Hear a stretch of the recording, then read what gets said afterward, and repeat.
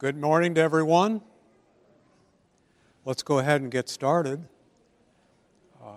Turn with me, please, to Leviticus 13. We noted stopped here last time, and we saw that the Old Testament sometimes makes a correlation between ritual impurity, in other words, uncleanness, and moral uncleanness, especially that passage from Isaiah chapter 1, 16 and 17 is especially clear about that.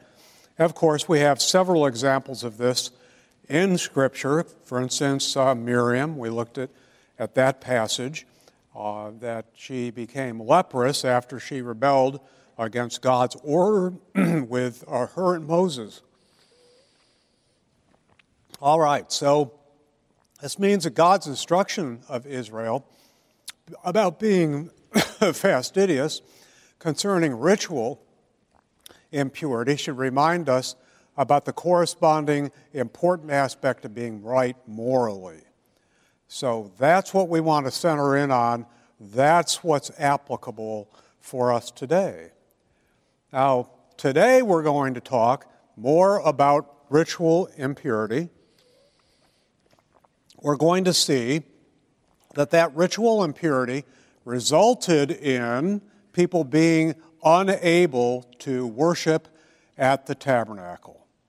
And that was highly important to God's people in the Levitical framework. Because we take it for granted that we have the Holy Spirit dwelling within us, and we don't have to worship at a place. Rather, we can worship God because we are the temple of the Holy Spirit, Paul says. Nonetheless, we have to remember that to be cut off from tabernacle worship meant, wow, you didn't get to fellowship with other people. You were excluded from the camp of Israel. You had to go live outside the camp. It was a brutal thing to be declared unclean. So let's take a look at some of the ways that we could be declared unclean, or the Old Testament believer could be unclean. And what we see is that many of these aspects were not a result of sin. They were simply what happened to them in life. In the book of Ecclesiastes, Solomon tells us that everything in life is hevel. It's vanity. But what is vanity? Everything in life can be frustrating.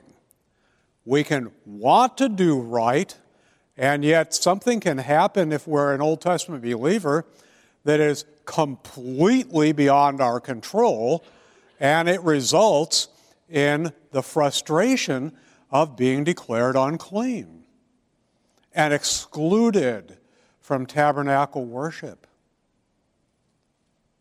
So in chapter 13, Moses addresses what most English versions translate leprosy. Okay, the Hebrew word is zaragnath. And what we're going to see is not only can a person develop this, but the clothes you wear can make you unclean. The house you live in can have zaragnath. Obviously, this doesn't mean what we normally think of as leprosy, as Hansen's disease. So, Elmer A. Martins in the Theological Word Book of the Old Testament, Volume 2, page 777, states that zaragnath refers to two possible imperfections: eruptions on the skin, or mold and mildew in clothing and houses. What do those two things have in common? The mark that develops on your skin, or a spot on the wall of your house. By the way, this concept of the house is showing that what the Lord is instructing Moses is to be valid when Israel gets to the promised land, and they conquer the promised land, and they live in houses. Back in the time of the wilderness journey here, they didn't live in houses, because it describes how the house is constructed of stone. It's plastered over on the inside. That was not something that Israel was doing when they were in the wilderness, obviously. So this is looking to the future of Israel. And so what do they have in common? What can we understand about Zar and Gath? And about the only thing I can come up with is that they mark something that is not the norm. Okay, what's normal skin look like? It looks like skin. It's uniform. It's, no problem. A while ago, I noticed on my forearm a place where it was red and a little bit, unusual. It wasn't all that big. Maybe this just, a little bit. But it was noticeable. It was bugging me. So during a regular checkup with my general practitioner, I said, what do you suppose this is? And he said, looks like maybe something that needs a little bit of cortisone cream. So he gave me a high-powered cortisone cream prescription, and I used it diligently, and I went back to see him. He wanted to check up on it again. Still there, no better. Actually, it didn't even look any worse. So he said, why don't you go see a dermatologist? Now, the dermatologist is like a priest. He examines the spot, and he has this little hand lens that has a battery-powered flashlight on it, and he gets down there. I don't know how many power the hand lens is, maybe 10 power, and he looks up and he said, that is a superficial basal cell carcinoma. I said, uh-oh, that doesn't sound good. Well, we've got a modern way to get rid of stuff like that. So he said, well, let's go ahead. I'll biopsy it just to make sure, but I'm pretty sure that's what it is. Biopsy came back. Yep, that's what it is. So the time came when I went in and he injected my arm with a thing that made it so your skin didn't bleed when he cut it, and made it so you couldn't really feel much of anything, which was kind of weird, actually, because here comes this sharp scalpel, and he's digging away, layer after layer, and you're sitting there, that ought to hurt, but it doesn't. This is weird.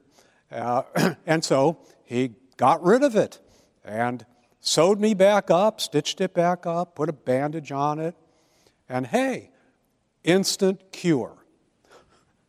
Haven't had any trouble with it since. Well, for the average Israelite, though, what we see when we start looking here at Leviticus 13 is that there wasn't really anything they could do. The purpose of the priest examining this individual Israelite is not to cure him, not to say, oh yeah, this is what you have. As a matter of fact, commentators argue all over the place about what kind of diseases are described here in Leviticus 13. But the point of this is not to be diagnostic in the medical sense of our current medical view, or to offer a cure. There was only one thing the priest could do. He could either declare you tahor, pure, or tameh, impure. Only two options there.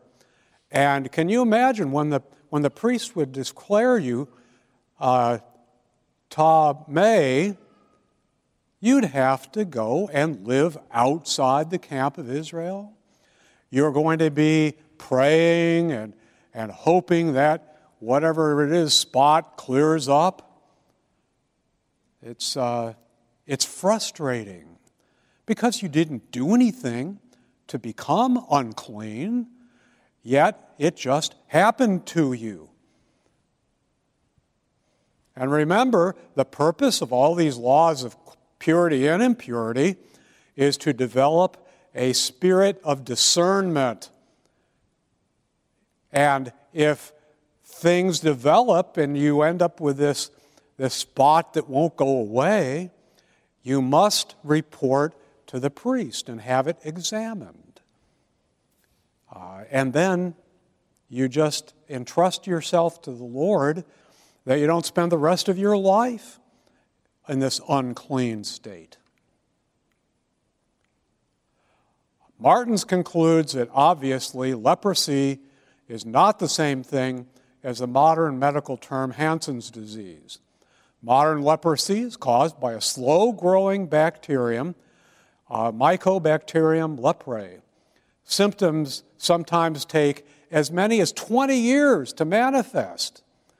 Often it was sooner than that, 3 to 5 years. But basically, Hansen's disease is not very contagious at all. Symptoms, it could take a long time to manifest themselves.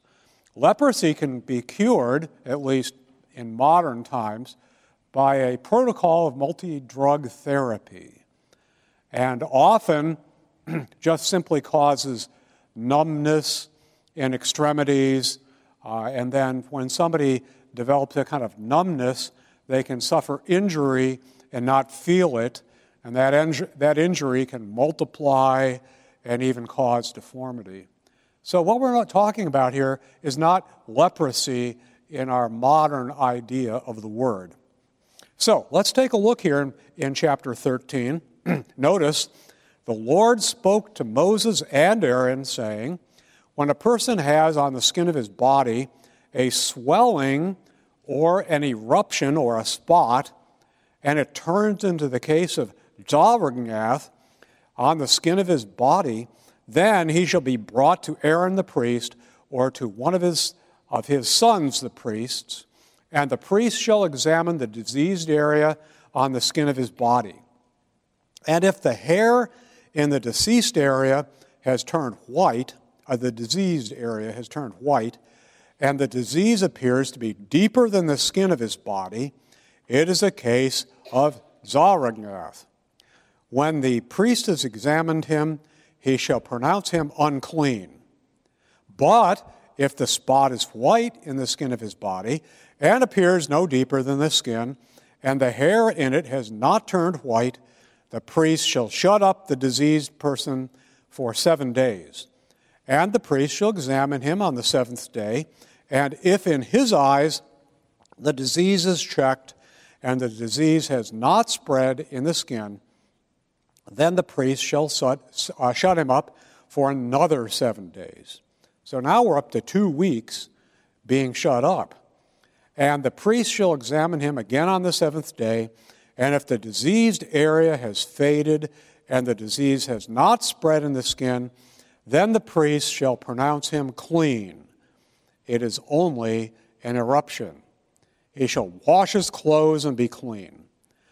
But if the eruption spreads in the skin after he has shown himself to the priest for his cleansing, he shall appear again before the priest, and the priest shall look, and if the eruption has spread in the skin, then the priest shall pronounce him unclean. It is Zargnath. Right, so when we read this sort of thing today, we think, wow, why all this material about something that the Old Testament believer couldn't do anything about? Well, the Old Testament believer could have hidden it, not allowed anybody to see the spot, and he could have gotten by, maybe, with nobody discovering it. But if he were a faithful Israelite walking with the Lord, he would go before the high priest or one of the high priest's sons, and he would have it examined because he needed discernment about whether that disqualified him from worship or not. Now, what is this disease in these verses? Basically, it seems like it might be psoriasis.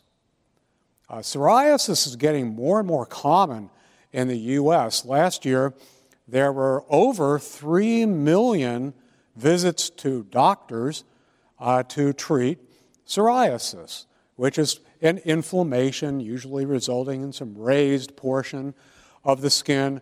Nobody knows for sure what causes it.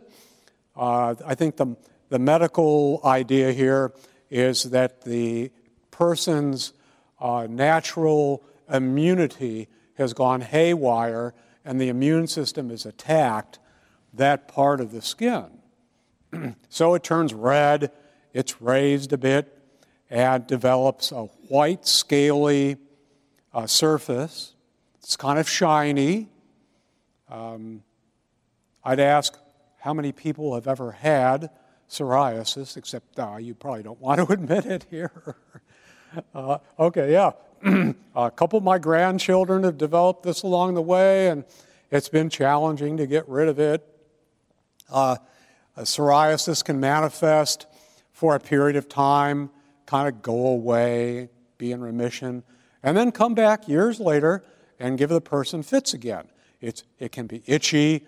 It's not something that's very nice to look at, and it is abnormal. It's not like normal skin. So this is what then the Israelite would have to be concerned with. Now, if that weren't bad enough, verses 9 through 17 describe a condition where that maybe psoriasis develops what the Hebrew says is living flesh. That, we think, means something like raw flesh. It's raw and bleeding. This can happen when people who have psoriasis begin to scratch it, and they'll scratch off the outer layer, and then you have multiple places of small bleeding in that spot. Now, if the Israelite would show himself to the priest, he would be declared unclean without any 2-week waiting period. He was automatically unclean if the thing was bleeding. All right. Can anybody think why that bleeding part would be important? Why did that make you instantly unclean? What does Leviticus 17 say about blood? The life of the flesh is in the blood. And so it was a highly impure thing from the Lord's standpoint that the person would develop this bleeding sore. So that would result in immediate uncleanness. Then, third, we have skin, an examination of skin associated with scars or burns. That was susceptible to, even today, that's more susceptible to the development of psoriasis. And so that's a whole separate thing in verses 18 through 24. Then, if that's not enough, verses 29 to 37 talk about skin disease of the scalp or the beard.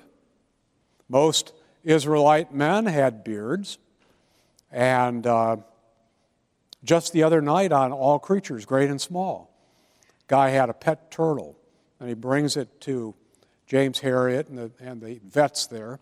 Anybody watch All Creatures, Great and Small? It's really a nice program. And so they begin to look at it, and then And then one time, James notices that the turtle's owner is scratching his beard. And he takes a sample, and the guy's got fleas in his beard. So right away then, that would have been declared, that guy would have been declared unclean, for sure. But this is you start multiplying the different ways you could manifest this Zarognath, and by the time we're done with this chapter, we're saying to ourselves, good grief, there were a dozen different ways you could be declared impure. Next, in verses 38 through 39, you might have an area of your skin lacking pigmentation. Your skin in that area is just snow white. We call that leukoderma. And sometimes it can be even major patches of your skin. I met a guy one time, and he had these white patches all over his face, all over his arms, all over his hands. He was just full of these white patches. Well, when you showed that to the priest, typically these things are not raised, they're not inflamed looking, they're just lacking pigmentation. That would not result in your being unclean. Next, baldness. Oh yes, you could have Zarognath on your bald head. So, wow, nothing wants, you're not having anything to do to prevent it. That could make you unclean. Then we have a description of the treatment for those with Zarognath. And let's go ahead and turn to chapter 13, verses 45 and 46. See what a long chapter this is? On and on and on.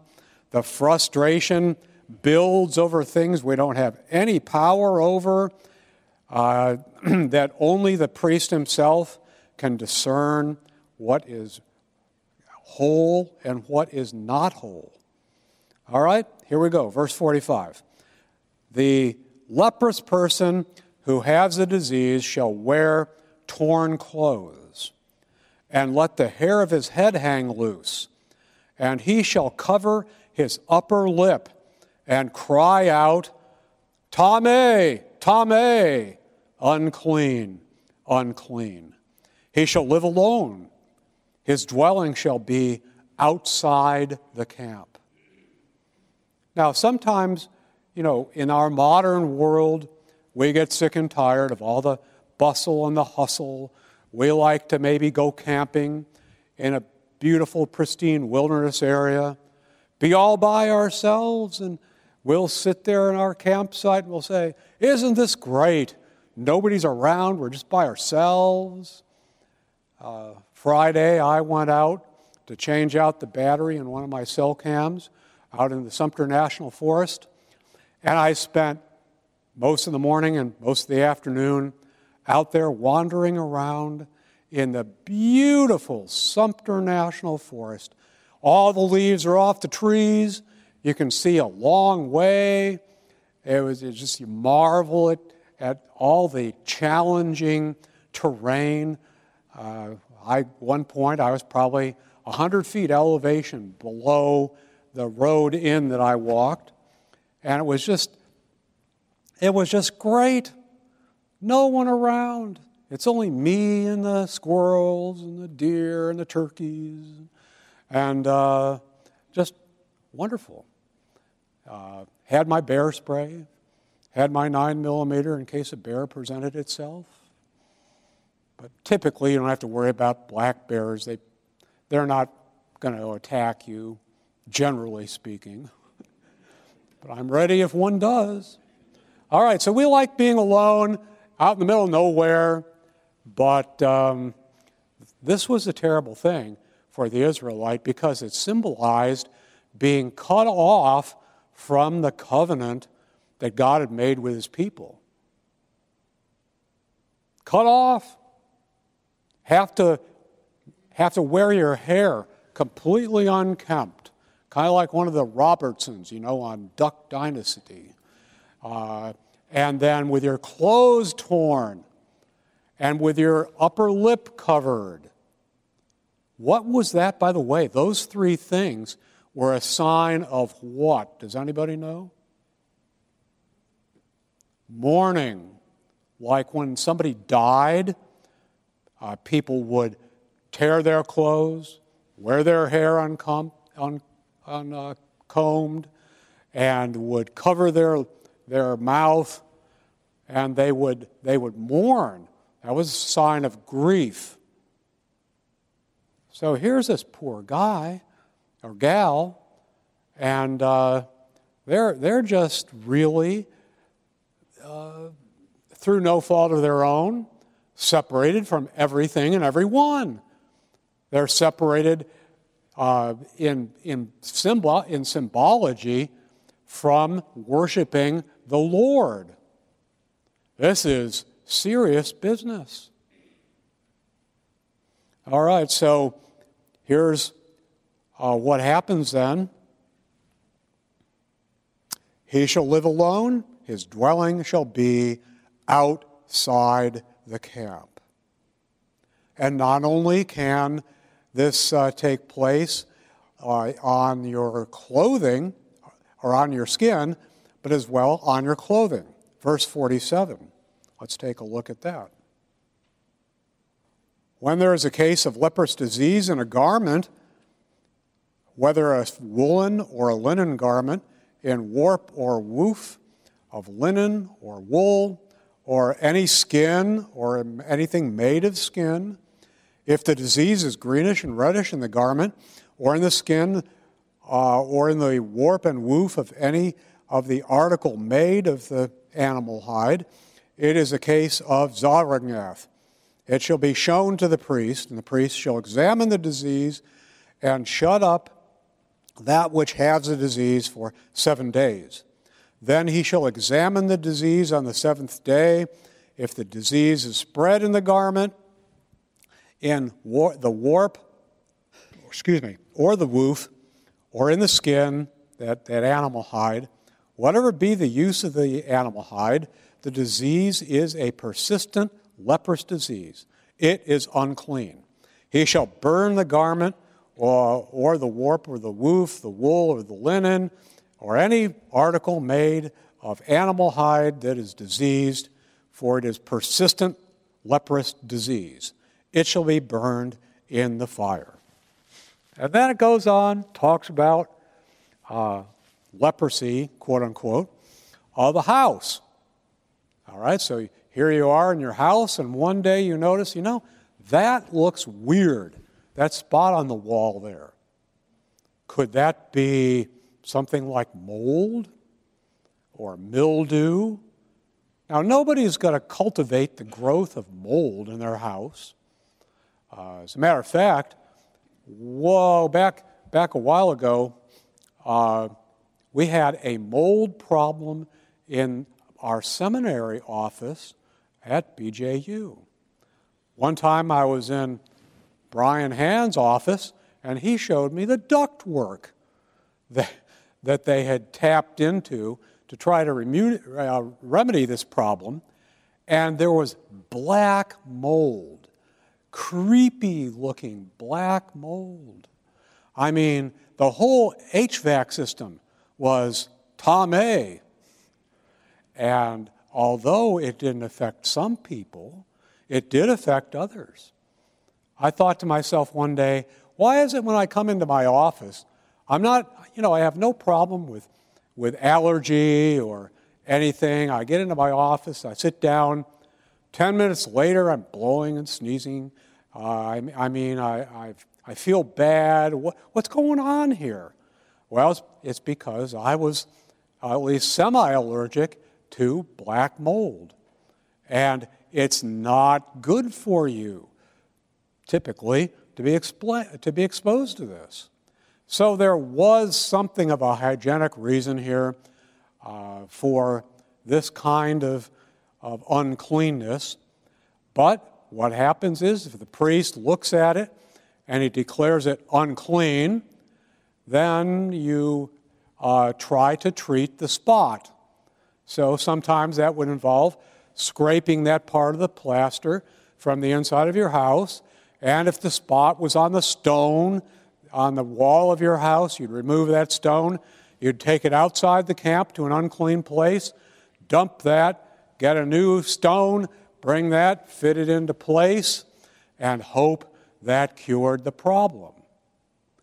What would happen if it spread and it started growing on all the stones on the wall of your house?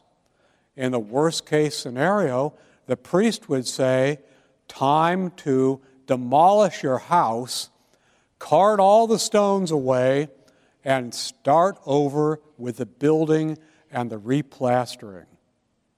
You talk about frustrating. That's about as frustrating as things can get. And so the best I can tell is that all these problems that would develop with a person's skin or with their clothes or with their house, it was just another instance of what Solomon says is Hevel. And since all of life can be frustrating and not like we thought things would turn out, and many times the word has the idea even of disastrous. A friend of mine owns a bed and breakfast inn.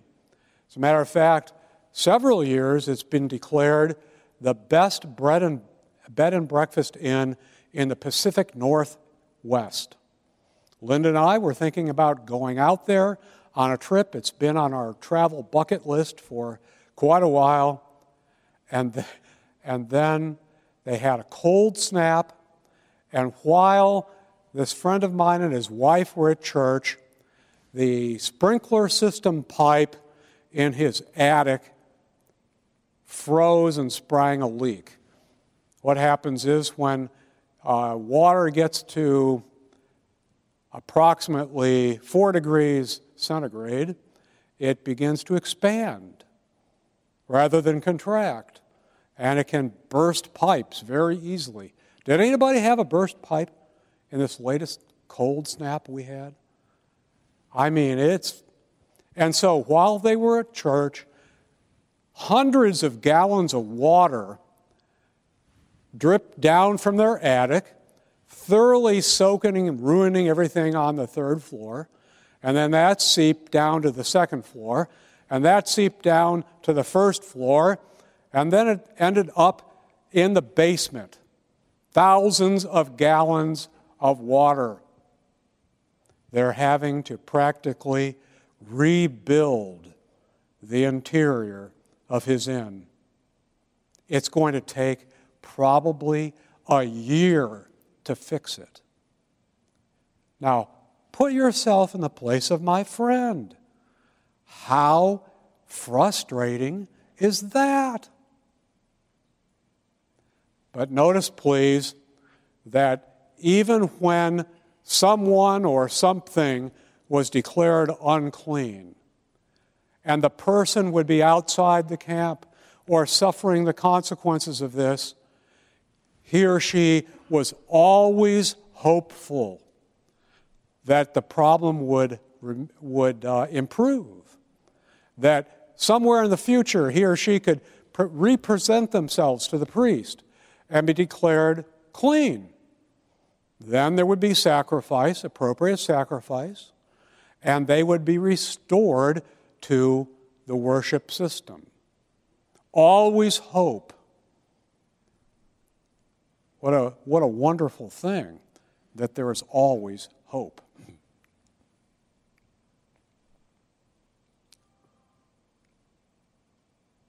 All right, so here we have this term, Zavradnath, and most commentators say it's kind of a generic term, like inflammatory skin disease or like mold or mildew in a garment or a house. Now, we've already observed that the Hebrew word can describe unusual marks on clothing and the walls of a house. These inanimate objects obviously can't develop a human disease like leprosy, so the conclusion is that Zavargnath refers to any inflammatory skin disease that is not normal, anything that's outside the norm. Mold in a house, as I've mentioned, can be quite threatening to human health, so it was imperative that remedial action be taken immediately. Ultimately, however, the intent of these laws dealing with leprosy was not strictly hygienic, any more than I argued that the laws of unclean and clean animals you could eat. The intent of that was not hygienic either. So, what was unclean required decisive separation from what was holy. And that's the point we want to camp out at.